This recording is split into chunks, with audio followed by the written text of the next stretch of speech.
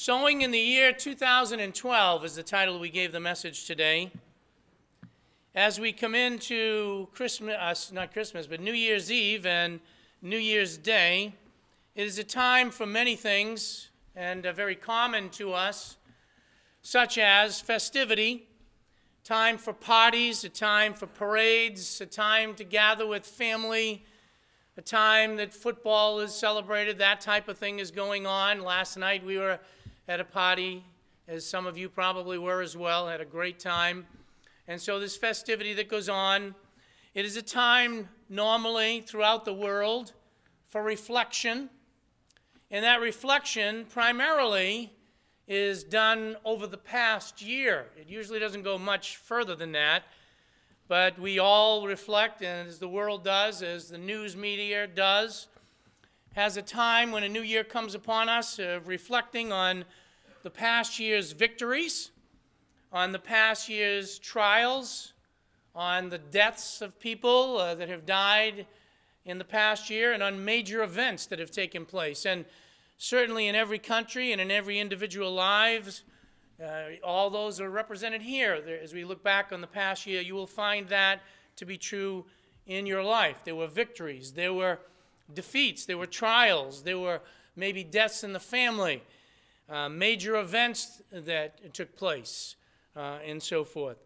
And so one of the things that we do is we reflect. It is also usually a time of recommitment and a time of resolution, where we look at it as a fresh start.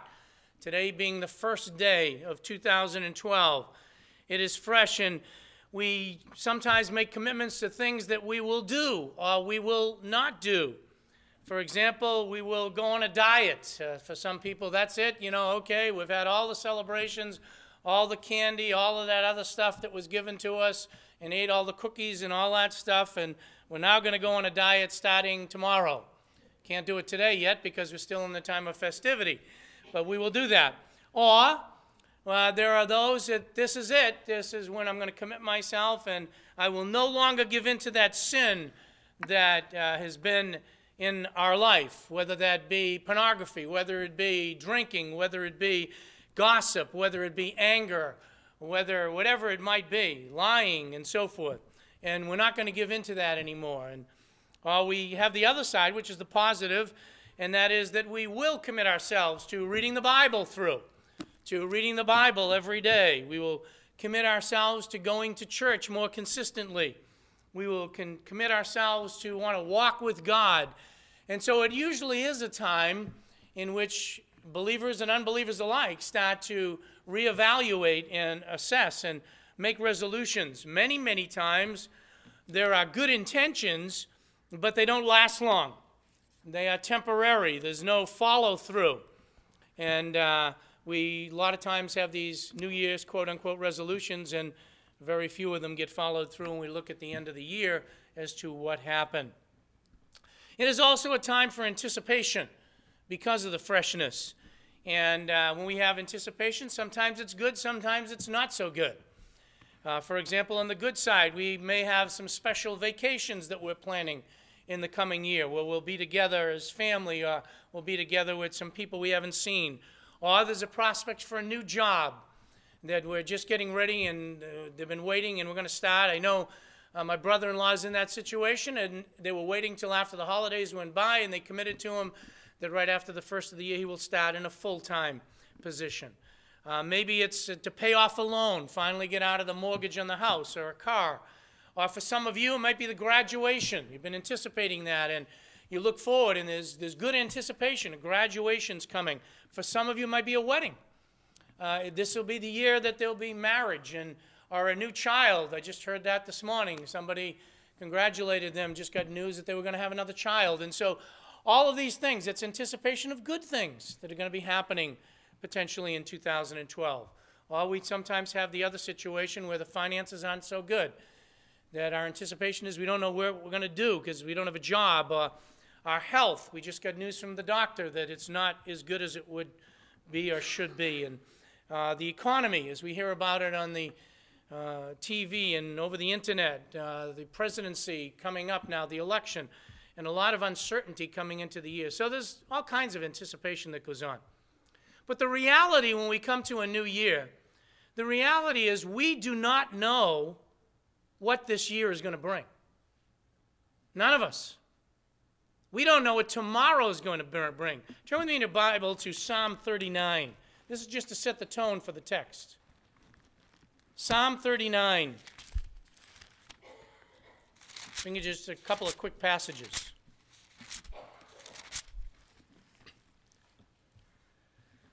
Psalm 39, verses 4 through 6. Lord, make me to know my end, and what is the extent of my days. Let me know how transient I am. Behold, you have made my days as handbreadths, and my lifetime as nothing in your sight. Surely every man at his best is a mere breath. Surely every man walks about as a phantom. Surely they make an uproar for nothing. He amasses riches and does not know who will gather them. It's pretty straightforward. We don't know. Our days are in the hands of the Lord. And go with me to one other familiar passage, James chapter 4. James chapter 4 in the New Testament. We don't know what this coming year is going to bring. You might say, well, I go to the doctors once a week. That's great. Terrific. I take all the types of medication. I eat only organic food. Great. You still don't have any realization of what tomorrow is going to bring. I say that just to bring it back to reality. Just last Sunday, when I was here, we were celebrating Christmas with you. We got word the night before that a relative of ours got sick, and they took him to the hospital Saturday night. And by Sunday afternoon, that person who had looked to be fine was dead. We got a call right after our Sunday meal that that person had died. And that was Christmas Day, just like that. And so we don't know. In James chapter 4, verses 13 to 14, there it says, come now, you that say, tomorrow, today, tomorrow, we're going to go to such and such a city and spend a year there and engage in business and make a profit, yet you do not know what your life will be like tomorrow. You are just a vapor that appears for a little while and then vanishes away. And then verse 15, instead you ought to say, if the Lord wills, we will live and also do this or that. And it doesn't mean we don't anticipate. So we don't really know what 2012 is going to bring for any of us, really. And though we do have these things that we would like to see, and we have this anticipation and resolutions. Time flies by, and that happens with everyone as you begin to talk, and you've heard it when you were younger, and as you get older, you see that it's really true.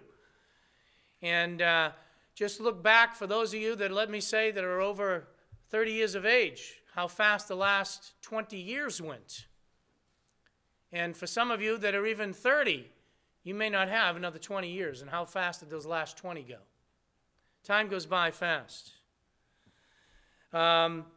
If we live long enough, our life becomes full of complaints. That's a reality.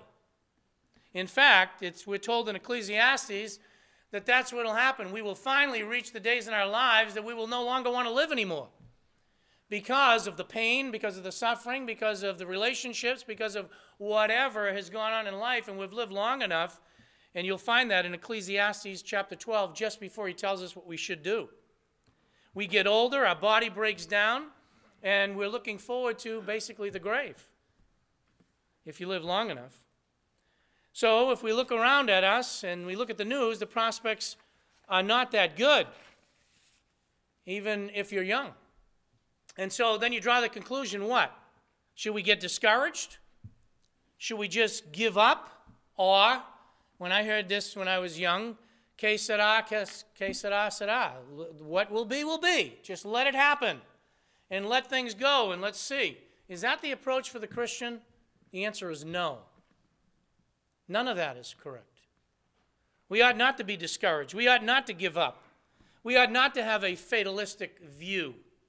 In fact, if you do, you're not walking with the Lord the way you should be. We are not to have that at all. We do have options. We do have a challenge before us, and this is our opportunity right now, as we will see in our text. So in Galatians chapter 6, we hope to look at this morning. There are options for us. We don't know, what tomorrow will bring. We don't know what next week will bring. But there are options that are placed before us.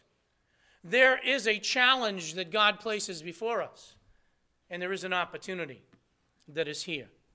Let me briefly talk about the context, just so you understand it for just a moment. And we all know, I'm sure, are familiar with the fact that Galatians was written by the Apostle Paul, written to the churches, not a singular one, but those scattered throughout Galatia. And there was a difficulty. There were false teachers that were around that were saying you needed to keep the law for salvation. And in chapter 1, in verses 6 through 9, you can scan it, he basically says, "Cursed be anyone who does preach the gospel other than what Paul preached." That it's only through Jesus Christ. Anyone who distorts the gospel of Jesus Christ is to be accursed of God. That's verses 6 through 9. Paul's teaching was salvation by grace. Paul's teaching was that we had to walk in freedom. But Paul's teaching also included that we are not to use that freedom as an excuse for sin. And probably up to the point of where we are in chapter 6, I think a good summary verse of what he's been teaching is found in chapter 5, verse 13. Let's look at it for just a second. Chapter 5, verse 13. "For you were called to freedom." You've been called out of the bondage of sin to the freedom in Christ. Out of death to life. You've been called into freedom, brethren. But he says this, "Only do not turn your freedom as an opportunity for the flesh." Hold on to that one until we get back to Galatians 6. He says, "Do not give it an opportunity for the flesh, but through love serve one another." So we're called to freedom, but we're not to abuse it. And as he comes into chapter 6, in the first part of the chapter, he simply says in verses 1 to 5, our concentration should be to pick up one another. Our concentration should be to bear one another, to hold one another up. If you see someone that falls, you don't talk about it, you pick them up. That's what we're to do. And in chapter 6, verse 6, just before our text, he says basically, provide for those who are teaching you. Provide for those who are spending the time to share and teach the Word of God to you. And then he leads us into this text that's our text this morning, which I think is a good place to start for the year 2012. And he starts by laying down a principle and some options in verses 7 and 8. So let's take a look at it.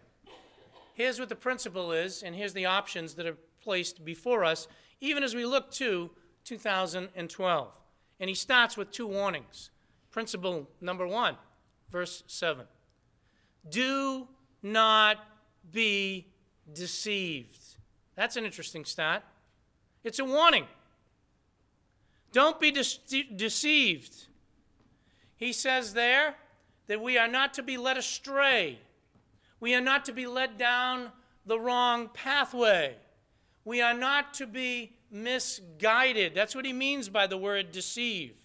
We are not to be deceived. That can happen so easily.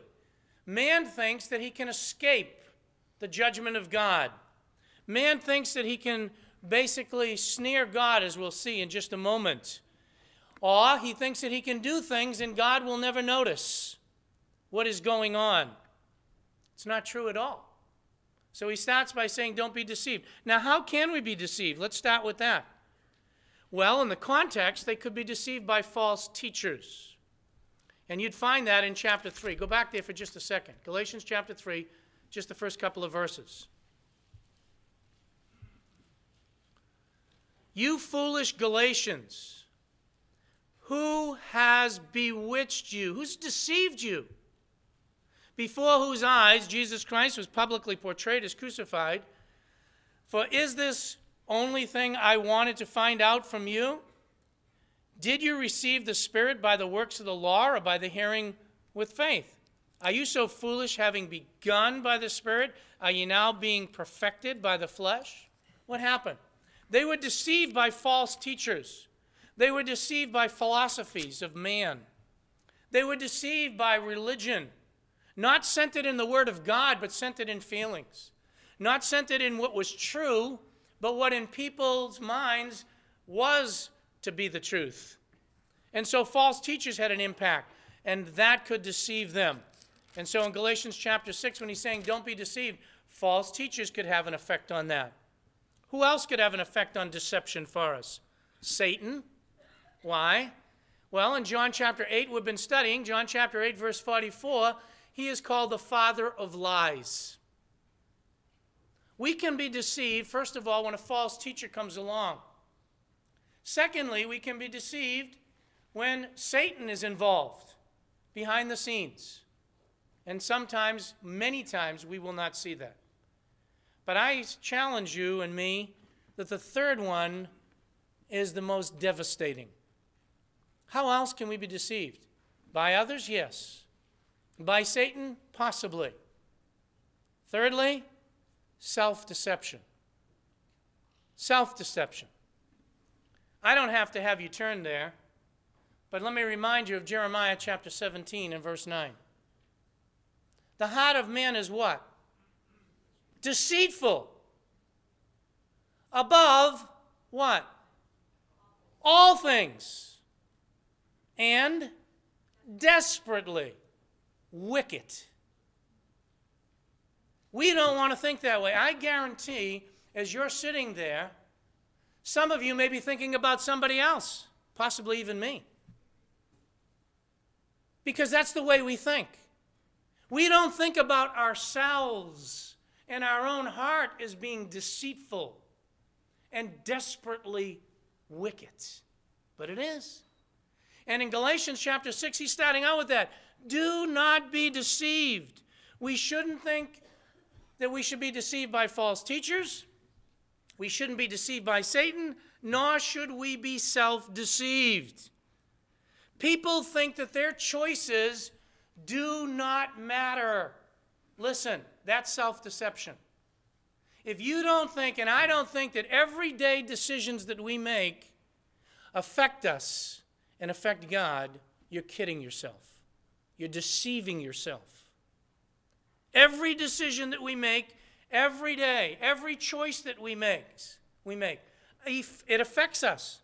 Some of them physically, some of them emotionally, some of them mentally, some of them socially, and many of them eternally. Every day. Every day we make choices. And you notice it's interesting because with that warning comes the second warning. What a way to start. Do not be deceived. And then he says this, God is not mocked. That's the principle. Don't be deceived. God is not mocked. That word mock there means to be snubbed, to be sneered at. How does that happen? There are those that look to the Word of God and hear the Word of God and they poo-poo it. Or Christians. Yeah, I know I shouldn't do it, but God doesn't care. Or they go to the defense of God, when in reality they're deceiving themselves. God always wins. We are temporal. We are finite. God is infinite. God sees all, and he knows all of the situation that comes up. And the principle that he's laying out for them, as he's telling them to uplift one another, as he's telling them to take care of those who take care of them, as he's talked to them about false teachers, is, first of all, don't be deceived. God is not mocked. People might sneer at God or think they're going to get away with things. In the long run, they will lose. And that's also true for anyone else that thinks that way. But I want you to notice what he says. Why does he give them this warning? Don't be deceived, God is not mocked. Here's the reason, verse 7, and the statement. For what? Whatever a man sows, this he will also reap. Let me point this out first. Everyone is sowing. As we walk into 2012, you are sowing. I am sowing. You say, I don't know. I don't have a farm. I don't have a garden. I don't sow any seed. I don't like plants to begin with. Now, if you're like me, I don't have a green thumb. They die. Just can't keep them going. You are sowing. There's no question. For whatever a man sows, everyone is involved in the sowing process, be it saved or unsaved. Turn with me to Romans chapter 2. You say, well, I don't believe the gospel. You are sowing. You say, I believe the gospel, but I have this plan. You're sowing. So am I. Romans chapter 2, look at verses 7 through 10. To those who by perseverance in doing good seek for glory and honor and immortality, eternal life. That's one type of sowing. Verse 8. But to those who are selfishly ambitious and do not obey the truth, but obey unrighteousness, as the unsaved, wrath and indignation. Verse 9. There will be tribulation, distress for every soul of man who does evil, for the Jew first and also for the Greek. Verse 10, but glory and honor and peace to everyone who does good, to the Jew first and also to the Greek. There is no way around it. We have a principle before us of sowing and reaping, and we are all sowing. As we walk in at a new year, 2012, we're going to sow. You're going to sow good or you're going to sow bad, and you'll see that in a minute. And let me say this. That includes the secret things that you think nobody else sees. Numbers 32 says, be sure your sin will find you out. Sometimes it's in this life. Sometimes it's later before God, but it will be found out. Psalm 90, verse 8 says, our secret sins are in the light of his presence always. The things you think you're getting away with, you're not. You're sowing. You're sowing. And you're sowing.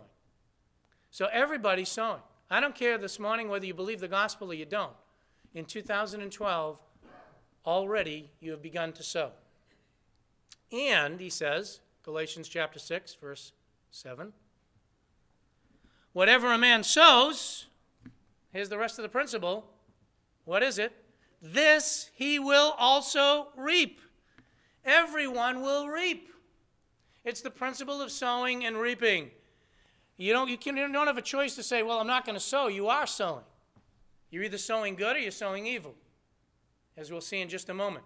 And whatever it is that you do sow, you will reap. Let me try to illustrate it to you, how it's true physically. I'll give you some examples. We saw yesterday, my wife and I were out, we saw this sign, and it said, New Year's resolution. Some of you might have seen this. Do not give up smoking cigars. By the way, if you want to know, it was the Two Smoke Shop, whatever it was. That's what it said. It said, do not give up smoking cigars. That was the resolution for 2012. Let me tell you something. You want to smoke, you have the freedom to do it. But when you get lung cancer, don't talk to me about it. Why? You reap what you sow. I have an aunt that died of lung cancer because of that. I had a stepfather that had emphysema because he drank. And I was there and saw how scared he was when he finally hit the hospital. He reaped what he sowed. He reaped what he sowed. Spiritually, that is true. Socially, that is true. If you're known as the person that runs around with a lot of women or a lot of guys, what you're sowing, you will reap. Young people, listen. As young people, you are sowing. You say, I don't know, people picking on me all the time. What type of reputation did you build for yourself? Why do people think that of you?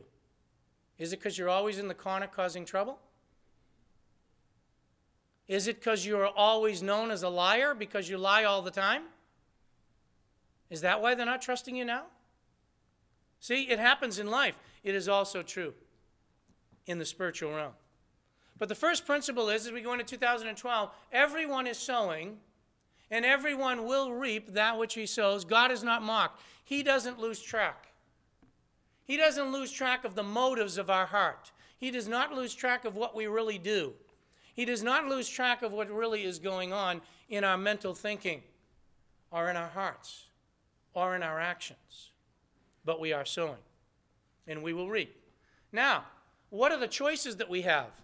There's only two. Two options, period, verse 8. Here's the two options. For the one who sows to his own flesh will from the flesh reap corruption, and the one who sows to the Spirit will from the Spirit reap eternal life. That's it. There are no other options. Believer, unbeliever, no different options. As we go into 2012, we're going to sow. Now, as far as the reaping, I didn't deal with that at this length, but some of it will be reaped now, others will be reaped later on. That's always true. You don't always get the benefit right away. Sometimes it takes years, and sometimes it won't happen until we stand before Christ with the reaping. But we will reap, and everyone is sowing. What are the options that I have? You have this option. Let me start with you as a believer. You have the options of sowing to the flesh, temporal. Put it very simple. That which will only last for this world, it will all disappear. All of it. All of it. Whether it's money, whether it's fame, whether it's health. There are Christians that concentrate their whole life on that. All they want to do is have a huge bank account. Read Solomon's words on that. And we know it's true. Your life can be taken like that, and all that you build up is left for somebody else. And you have no control over how they squander it. Is that what you're going to live for? You say, well, my health is so important. Yeah, health is important. But you can live all of your life and concentrate on that, and you know what? If it is not cancer that gets you, and it's not a heart attack, something will, because you are temporal. And if it wasn't a candy bar or chips, it still might have been the organic turnip. I don't know what it was.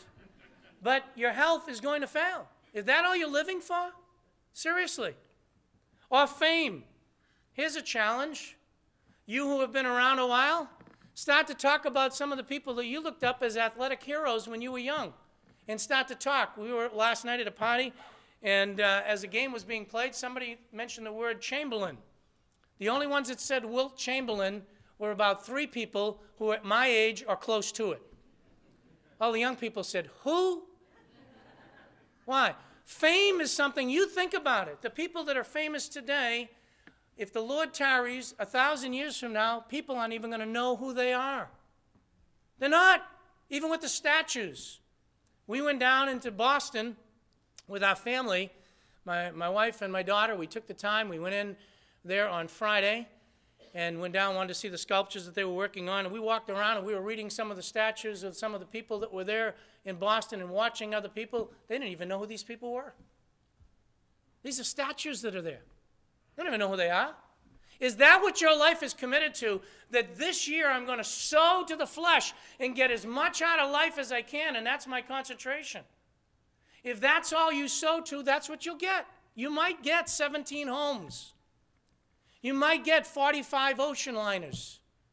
You might get health for another 10 years, and it will all end right there. Or you can be sowing to the Spirit. That which has eternal benefits. That's what it means. When it says if you will sow to the Spirit, from the Spirit you'll reap. When it talks about eternal life, it's not dealing with the fact of winning eternal life. He's already dealt with that in the entire book. It only comes through Christ. He's dealing with the quality. He's dealing with the fact that it will have eternal value. It is laying up treasures in heaven. It is living for the Lord Jesus Christ. Now, to the unsaved, to go there for a second, that is foolishness to them. That they would concentrate on that, and they do that. They snub God. And they think they can be their self-deception. They think they can snub God and get away with it, but they cannot. The day's coming, they will end up in a casket. And they will stand before God, and they will not be able to snub him anymore. And everything that they had for this life, it's all gone. They don't take the yachts with them. They don't take their gold. They don't take their fame. It's all gone. And they must stand and face God. And for the saved, all of those years that have been spent in foolishness, in the flesh, is wood, hay, and stubble. It's gone.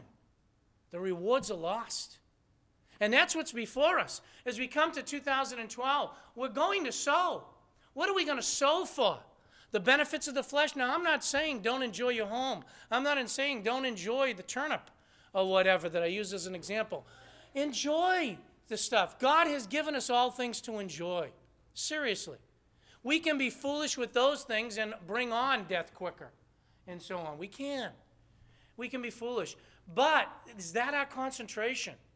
Or are we concentrating on really sowing for that which lasts for eternity? That which has value that's not wood, hay, and stubble, but gold, silver, and precious stone. That's what he starts off with. Don't be deceived. God's not mocked. Whatever you sow, you will reap. And your two options are you're either going to sow to the flesh, that which is temporary, or you will sow to the Spirit, that which has eternal value. And that's true with your children, by the way, for you parents. As you're parenting and you're investing in their life, are you concentrating on teaching them principles? I had a discussion at the party that I was at last night with a couple of people on this. Are you investing in your children so that all their mind is thinking about is fleshly things and how they can get by in this world? Or are you teaching them and investing in their lives with eternity so that they are understanding how to love God, how God should be first in their life, how God should be the one that they're praying to, how God's the one they should be depending upon? Where are you? That's sowing to eternity. The way you love your wife, submit to your husband. The way you do your job, it's practical. When I get in the job, am I doing my job as unto the Lord, or am I just hoping that the boss isn't looking right now because I'm goofing off? You see? How do you take care of your room at home and so forth? It's practical. Well, I just do it and I don't care about it. Or I really do it as if I'm serving the Lord and even taking care of my room. Whatever it might be. You know, it's interesting because right after he says you're either sowing to the flesh or you're sowing to the Spirit. And as you go into 2012, that's what I'm saying.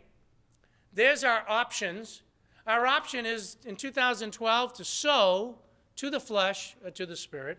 But then he puts this challenge in there. Look at verse 9. Let us not lose heart in doing good.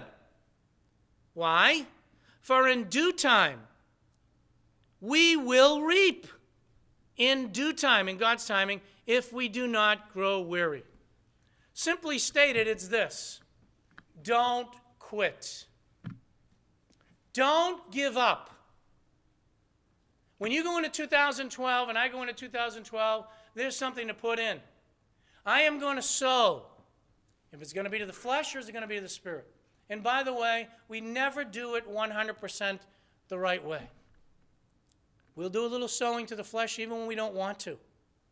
And we'll sow to the Spirit. But the idea is to yield to the Spirit of God. And remember, that's the eternal values. I'll come back to that in a minute. But we're not to quit. We're not to give up. Why? Sometimes we want to do that. And the whole context of this, it's exhausting. It is work. It is discouraging when you're sowing to the Spirit. Why? Because of all the trials and tribulations that come our way. And that's what happens. And it's sometimes from the outside. But remember what Paul said? It's not on the outside, but it comes from within. And it can get you to the point as a Christian when you're trying to walk with the Lord that other Christians can pull you down and they can want you to quit. And he's saying, don't quit. Keep on keeping on. And the older you get, and the longer you're a Christian, the wearier it gets, to be honest. And as we go into 2012, it can happen. You can just say, I'm not seeing all the fruit. The Lord says I'm going to reap. In due time you will reap. Continue on. And that's why he says this. He says, don't lose heart. If you're going into 2012, don't lose heart. Don't be worried about the economy. The Lord's still in control. Don't be worried about the fact that you don't know what's coming on tomorrow. Trust in the Lord. If the Lord wills, we'll do this, we'll do that. Lay up for yourself treasures in heaven. Yes, where moth and rust does not corrupt. Set your mind on things above, not on things that are temporal. That's where we ought to be. And don't get discouraged in doing it. Is it worth it? Absolutely. And sometimes you won't find it till later, but you will reap it in good time. So don't grow weary. Anybody who's been a Christian for any length of time sometimes wants to quit. Why? Well, let me give you a couple of quick reasons or the keys to not quitting. Number one, remember. Remember. That was our responsive reading. Remember what God has done. With Israel in our responsive reading, I won't turn back there, but the essence was, I'm going to bring you into a land that is flowing with milk and honey. In other words, he says, the iron's going to be there, the gold's going to be there, everything's going to be beautiful. It's almost like living in the United States of America. Really. And don't forget what I've done for you. Because he says you're going to become proud and you're going to forget. Listen, anyone in this room that is a believer, don't forget Ephesians chapter 2. You were dead in your trespasses and sins. God made you alive. You were on your way to hell, and God delivered that. And the longer a person becomes a Christian, the more we take for granted salvation. The longer a person's a Christian, the more we forget what God has done in our lives. I am absolutely grateful, and I say it publicly, grateful for the people that have impacted my life. Some of them are sitting in the audience. And have been faithful in teaching the Word of God. Some of them have gone home and been with the Lord. Some of them I only see a couple of times a year. Some of them I see regularly. But I'm so grateful and thankful. And I can't forget all the labors that they've put in impacting my life. But it's so easy to forget and throw out the window. Just like that. And what happens? We'll start sowing to the flesh. We want to remember what God has done. And as an individual, remember what God's done in your life. Remember how he's brought you to salvation. Remember how he's helped you to grow. Remember how he's been faithful in providing for you. Secondly, forget. Pastor Dan, you're absolutely confusing us. No. Number one is don't forget. Remember what God's done. But number two, forget the past when you've failed. You say, I don't think that's biblical, Pastor Dan. How about Philippians chapter 3, verse 13? Paul says, forgetting the things that are behind, I press forward to the prize of Christ Jesus. Too many Christians, probably most, probably starting with myself in honesty, trying to be as honest as I can be with my heart, filtering down to every one of you. We don't forget. We don't forget the past. We don't move on, and that's why. And what happens? You continue to sow to the flesh. When the Lord forgets, it's as far as the east is to the west. Aren't you thankful? I am. And that's how we're to treat one another. We ought to forget. Why? Because we cannot change the past. If you failed yesterday, Saturday, as a believer, confess it and put it behind you. If you don't, you will browbeat yourself and you won't walk on with the Lord. Or others will browbeat you with it. And you'll never make any progress. That's why he says, don't get discouraged. Keep on. Remember what God's done in your life. Second, forget the things that have been a failure in the past and move forward. But third, don't forget this one. Expect trials. As believers, we think everything is going to go perfect. Sometimes we hear that. If you're walking with the Lord, everything is going to go perfect. What Bible are you reading? You don't begin to get persecution till you come to Christ. Trials are there. Why? James chapter 1. We are to rejoice when trials come into our life. Often what even happens to Christians, when a trial comes into their life, they explode. and everything goes wrong. Rather than seeing the trial, why did this happen? Well, God has it for my growth. I'm talking about me or you. And that's the way we ought to see trials, that he's using it to mature us, to help us. If we're exercised by it, yes. But expect trials. Don't think they're going to go away. They will come.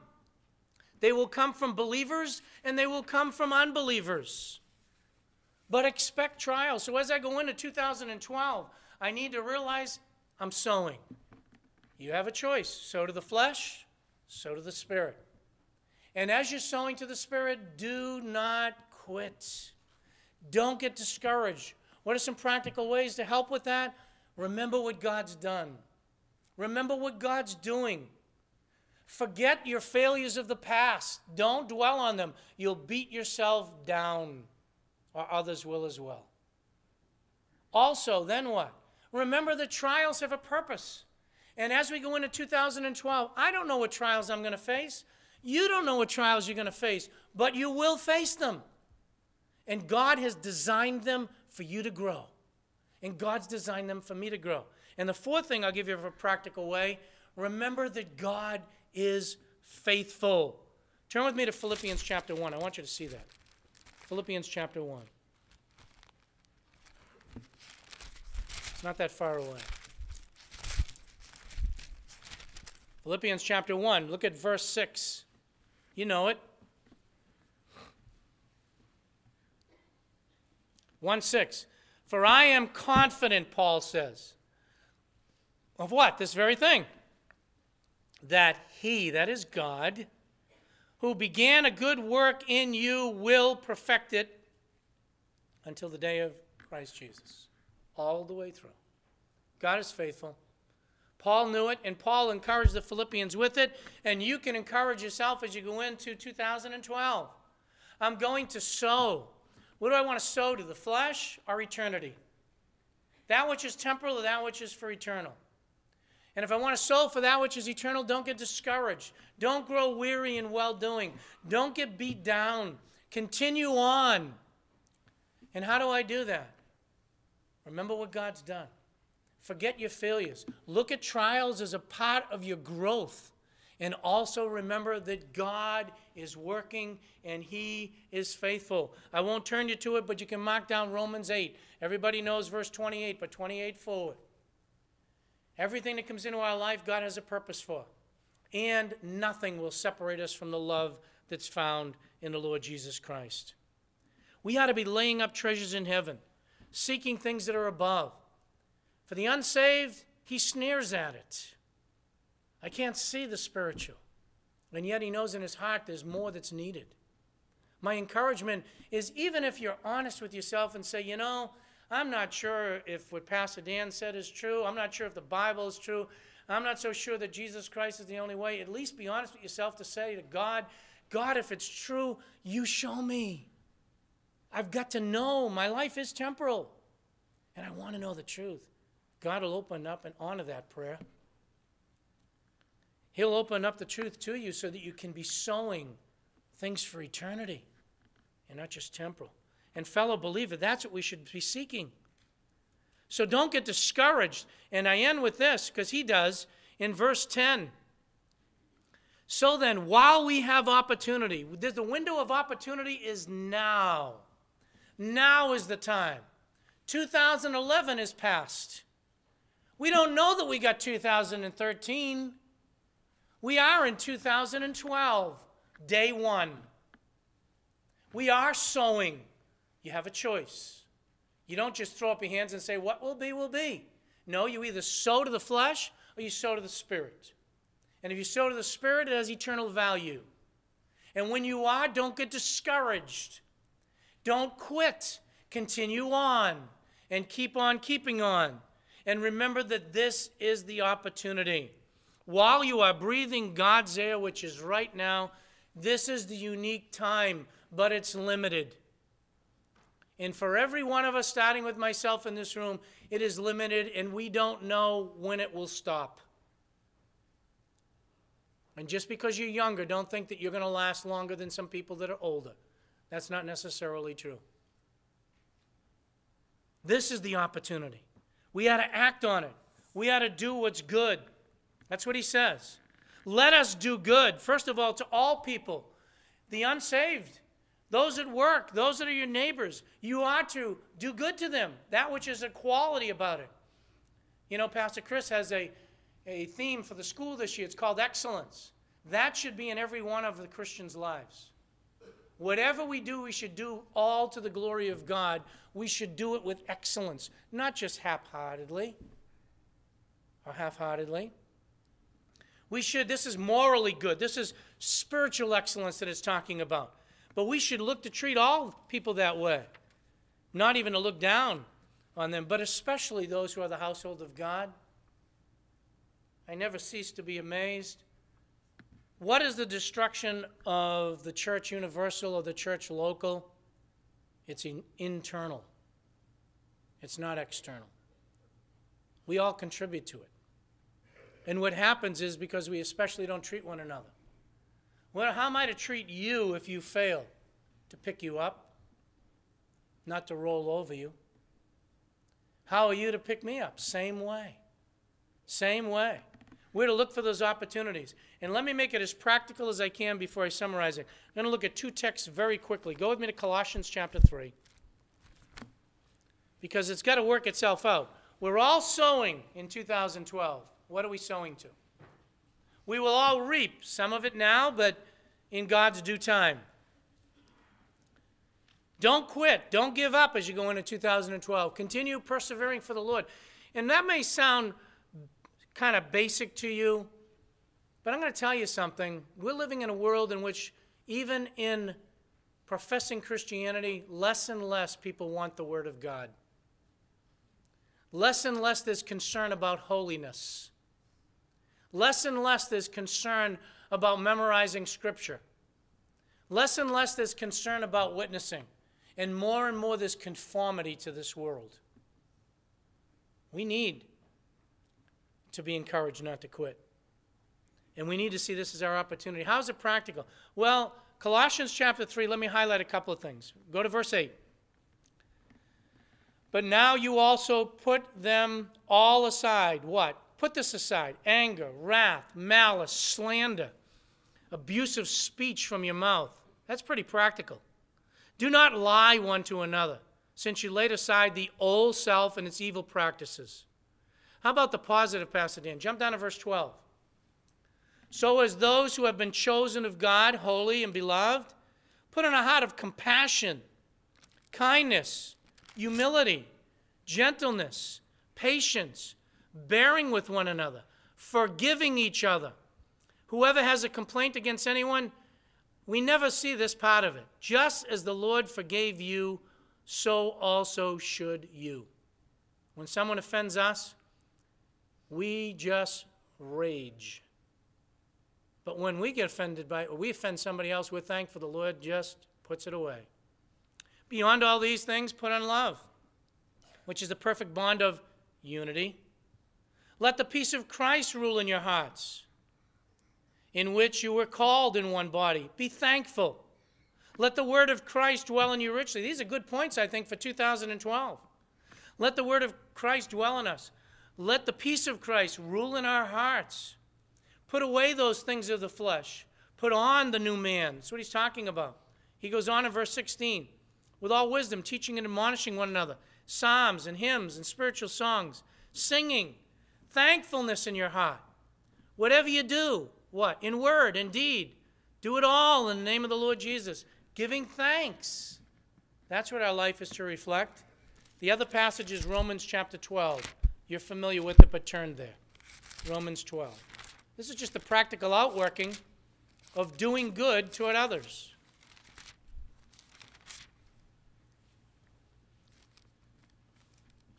Let me look at verse 1 and 2 for just a moment. I know you know it. Therefore, I urge you, brethren, by the mercies of God, present your bodies, a living sacrifice acceptable to God. This is your spiritual service of worship. Do not be conformed to this world. How do I avoid that? By being transformed. Where? In your mind. The renewing of your mind, so that you may prove what the will of God is, that which is good acceptable, and perfect. What does it look like practically? Jump down to verse 9. Let love be without hypocrisy. Hate evil. Cling to that which is good. Be devoted to one another in brotherly love, giving preference to one another in honor, serving the Lord, verse 11, rejoicing in hope, contributing to the needs, verse 13. Bless those who persecute you. Rejoice with those who rejoice. Verse 17, never pay back evil to anyone. Respect what's right in the sight of all men. If it be possible, as far as it depends on you, be at peace with all men. You want a summary verse? Verse 21. Do not be overcome by evil, but overcome evil with good. I think that's a practical outline for 2012. How do we summarize what we learned from Galatians chapter 6? Well, let me start with the last part. This is our opportunity. You hear it all the time. Be that sports teams, be that the arts with people with abilities, be that doctors or nurses. This is our opportunity. Christians, this is our opportunity. You say, I'm not a Christian yet. This is your opportunity for salvation. Don't put it off. There's no guarantee. Ask the Lord to open up your understanding. Fellow believer, this is your opportunity to serve him. Second, you are sowing. As we sow in 2012, and there's no way around it, you're either sowing that which is good, which is eternal, which is to the Spirit, or that which is to the flesh, which is the wood, hay, and stubble. Which the choice? As you're sowing, you will sow, but sow for the things that are eternal. And then thirdly, don't give up. There isn't a one of us, starting with the one you're looking at, that at times doesn't want to say, I've just had enough. And get ready to quit. Don't do it. Why? Keep eternity in focus. Keep the responsibility that you have in focus. Continue on in 2012. Don't forget what God has done. Put the failures behind you, even if others bring them up. Put it behind you. Thirdly, remember the trials are to help you to grow. You'll get them in 2012. And also remember that God will perfect in you that which he started. You will meet him in glory, and he will carry you all the way through with his strength. I think that's a good guideline for 2012. We're all going to be sowing. Might God help us to sow for eternity and not for the flesh. Let's close in a word of prayer. Our Father in God, some of this we fail in the practicality of life. We all do. I know I do. Fail in the way we deal with people, the way we deal with our jobs, the way we deal with our neighbors, the way we deal with our attitudes, the way we deal with our thinking. But Father, Paul had a good reminder for the Galatian churches. God's not mocked. We are not to be deceived. We are not to self-deceive. But we are to remember that whatever we sow, we will reap. And if we are sowing eternal things, we will reap eternal benefits. Help us to set our affections on things above. Help us to lay up our treasures in heaven. Help us, Father, to do the practical as exhorted in the book of Romans and Colossians, to treat others the way you've called us to treat them, and to let the chips fall where they may. We pray, Father, that you'd encourage us. Help us to see this as an opportunity. And as we go into 2012, I pray for everyone in this room that for those who know Christ, that we would be sowing for eternity. For those who have yet to come to Christ, that, Father, you challenge their heart this year. Help them not to be deceived by themselves. Help them not to sneer at the things of the gospel or things that belong to eternity. But help them, Father, to be honest with you. Open up their understanding and help them to see the glorious gospel of Jesus Christ, that they might come to believe and they might begin to start sowing for eternity. We thank you, Father, for this time. We pray that you bless us as a congregation and as individuals, and help us to bless your life with the way that we walk and sow in 2012. We pray this in Jesus' name. Amen.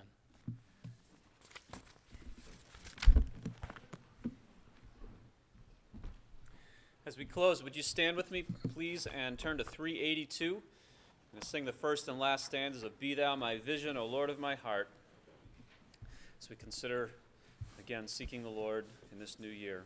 Be Thou My Vision, verses 1 and 4, number 382.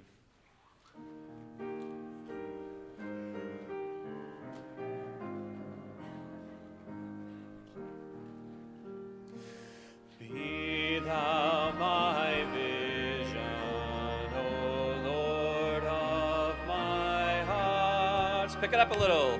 Not be all else to me, save that Thou art.